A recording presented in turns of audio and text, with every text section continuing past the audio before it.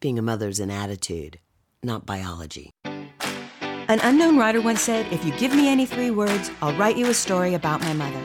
Story is in our DNA, and of course, so is she. We gathered stories from men and women in all walks of life. Stories about the ones we have, the ones we are, the ones we know. This includes stories about stepmothers, godmothers, grandmothers, birth moms, foster moms, the mom up the street. It includes stories about not being a mom and stories about mothering in other ways. No matter how you slice it, if it's not one thing, it's your mother. Hi, everybody. I'm Lupe Padilla Mitchell. I'm a life coach of mothers and families and a mother of 3 adult daughters. I'm Katie Mitchell, actress, writer, storyteller, and mom of a teenage son. Life is complicated and communication can often feel like a tightrope walk. Our guest, Evie Gold, shares a story about a weekend she shared with her mother. Evie Gold is a nonfiction essayist whose personal stories focus on love, family, and anecdotes she collects from life and her daily observations. Evie is a graduate of the Writers' Studio at SFU in Vancouver and is currently working on her first memoir. I love this next thing. She and her husband share a nomadic lifestyle and try to move every couple of years, so home is more of a mindset, not a physical space. Isn't that cool? I like that a lot. So welcome to the show. Thank you for joining us today. Thank you for having me. It's our pleasure. What we normally like to do is have the writer read their piece, and then, we have our brilliant conversations afterwards. Fingers crossed. But I'd love it if you just sort of set it up for us before you Sure. read. The name of the piece is Your Mother, and it takes place in Manhattan right after my parents separated. And it's kind of about those emotions that are there and the things that are happening. Okay, perfect. Your Mother. The apartment is abandoned, but the essence of their presence lingers. They took with them the most important artifacts and left the rest to collect dust. Old CDs, relics from trips, clothing, paperwork, memories from their past lives, each one savoring nothing that once held them together except for their one common interest, their children. Weekly, you find yourself interacting with one of them. Your mother will stroll through the front door, remark about the mess you've made. She's used to it, but she's done cleaning up after you. She drops her things off by the door when before she would have carried them into her bedroom. You can see a little disdain in her face, but she doesn't comment. She doesn't love coming back, but she does it for you, because you are not comfortable with her new living arrangements. Swinging into the kitchen, you put the teapot on and ask her what she wants to drink. There is an odd feeling playing hostess for her in the apartment that you once shared. She offers to go out for coffee instead. You get dressed and make your way outside. The seasons are finally changing, and the sun warms up your face. You both pull out cigarettes as you walk and make casual conversation. During coffee, you talk logistics. Bills need to be paid. She asks about your father. You don't mention the new woman in his life and casually bring up that he is out of town. She doesn't push the questions further. On the way back, you ask her to teach you how to make a Spanish pie, one of her specialties. Ordering food and going out has become the norm, and you miss a home-cooked meal. You stop at the grocery store to pick up the ingredients. When it comes to paying at the counter, you pull out your credit card. She isn't making money. It's a strange transaction. You take the heavy bags and walk the few blocks home. She asks you if you want to watch something. Both of you still keep up with the shows you once watched together. There isn't anything new to see, so you put on a rerun of an old favorite, and that's how you spend the remainder of your time together. When it gets late, you tell her you're going to bed. It's a one-bedroom apartment, so you've taken the room that used to be theirs, the bed that they once used to share. She sighs as you go into the room. You've taken over her side of the bed, and she knows it, but doesn't comment. Several hours later, you feel her crawl into bed, on the side your father slept on, and you both have a restless night's sleep. In the morning, she rummages through her old closet, finds the few shelves that are still not occupied with your belongings, and pulls out something old to wear. You make a pot of tea, and the two of you go through the mail together, and then she's ready to leave. It's sad we didn't get a chance to talk, she says. Wow. It just irks at all the emotional strings, doesn't it? Yeah, doesn't it? So let's talk for a minute. First of all, how many siblings? You're how many? I'm one of two. I have a younger brother. And if you don't mind, how old are you, or what age range are you? Sure. So my parents separated when I was in my late teens. And I think at this particular scene, my brother has gone off to college, and I am at home dealing with all the repercussions. Wow. Yes. Got it. Was the divorce, because my parents divorced too, but I was young, 7, and it was traumatic. And I know that it's upsetting no matter when, but how impactful was it to you as a teenager? So I think when it happens later in your life, or let's say your teens, it still leaves an impact, but you're looking at it at a bit of a different lens. I observed my parents and felt like it was time for them to separate. At that age, I had wanted a different type of separation, but I was also judging from my own perspective and wanting them to deal with it the way I thought I would deal with it. But I realized, through the years now that, they're their own people, and there's probably a lot more that happened there than what I was previewed to. When you're going through this, what was your brother's thoughts? Because he had taken off for college. He has his own feelings about the separation, but I think having to physically be there when they chose to go their separate ways was a different experience than being apart and speaking with them over the phone and, trying to talk to me through it, because we're pretty close, my brother and I. Yeah. Right. Also, you're a writer, so you're gonna be watching it through a different prism. Well, what makes for better writing than complicated life situations and complicated relationships? Yeah. I think no matter what age it happens, you're still affected by the fact that your family is no longer a single unit. Whether that happens when you're a child and you end up blaming yourself for it, or if it happens as a teen where you think you could have done it better, or when you become an adult and you're like, oh man, if I had to go through this, what would it really look like? Because it's so much more complicated than you ever, give it credit for when you're sitting from an observer's seat. Definitely. So tell me about writing this piece. When you sat down, did it just come out at some point, or was there an impulse to sit down and write this piece?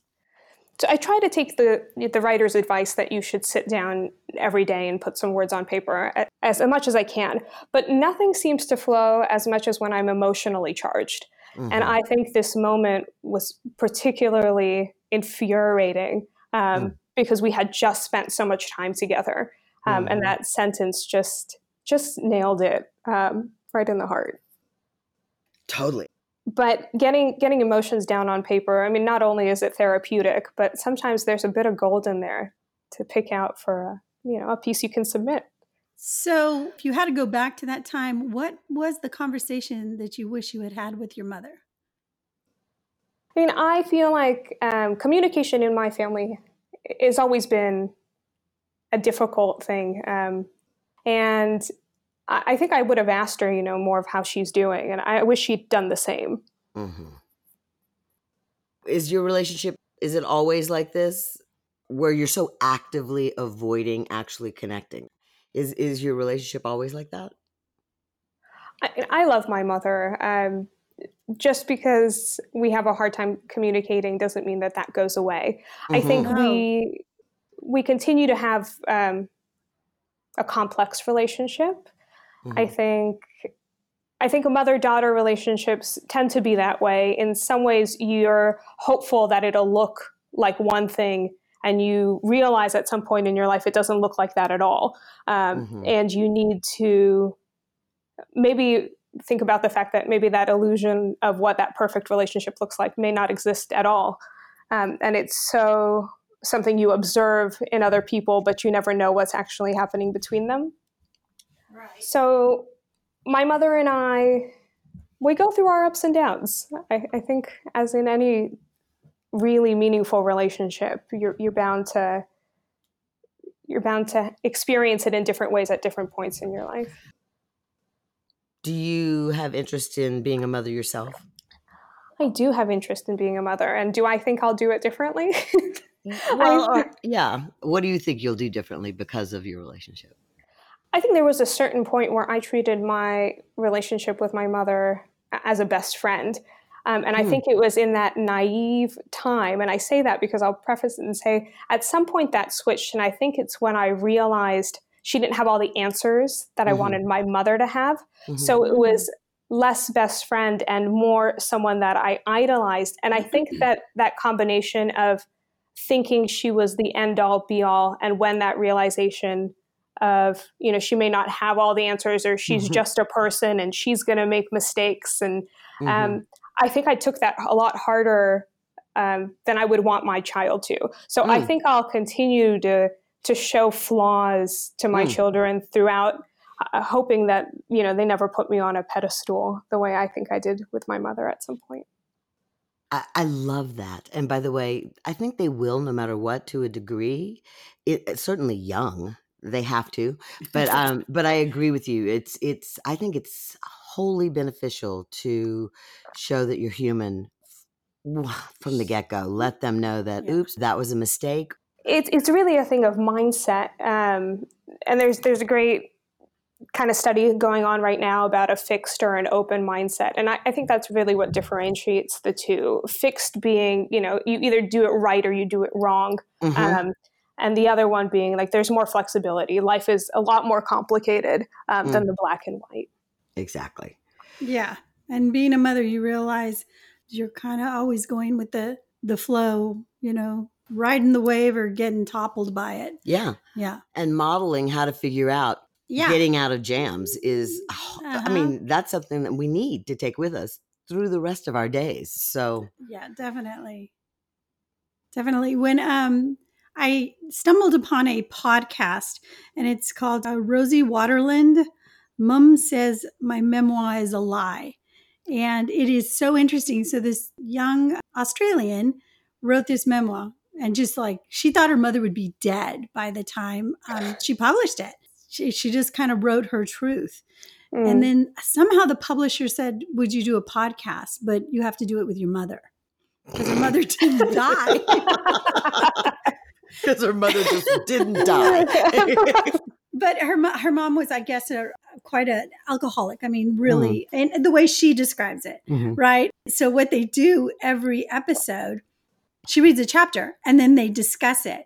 And the mom's like, that is a friggin' lie. That didn't happen. Da, da, da, da. And they just you hear this real life. Wow. It's so good. And then the last episode, the mom is so glad for the journey. Yeah. And it's just, it's a really interesting thing. As a mother, it's an interesting thing to sit there and be able to be present for my daughter to say whatever she wanted, and me to just sit still and debate it, argue it, whatever, but just take it on as our communication challenge. I just thought that was such an interesting podcast. And it was just as many episodes as was chapters, and then it was done. It's like therapy live for everyone to hear. Right? And it's funny. I mean, it is really funny. I hope my son never writes a memoir and asks me that. You know what else I really loved about your piece was how alive all the objects were that they had touched or that they had used that are now, reminders constantly, and they're in your possession. The flip that this is, your place now and everything. I love that. Thank you. It made me start to think about some of mine. Because honestly, I've downsized to such a degree now that I don't have very many things from the past. A lot of them haunted me, but I didn't realize it at the time. I kept them for sentimental reasons. And then later you think, yeah, no, that is actually... That's sentiment. Yeah, and it's got like Pigpen in the Peanuts. It's got that dust around it that I just need to sort of move somewhere else. But some of them I kept because they have a hum. They have a heartbeat. They have a life force kind of.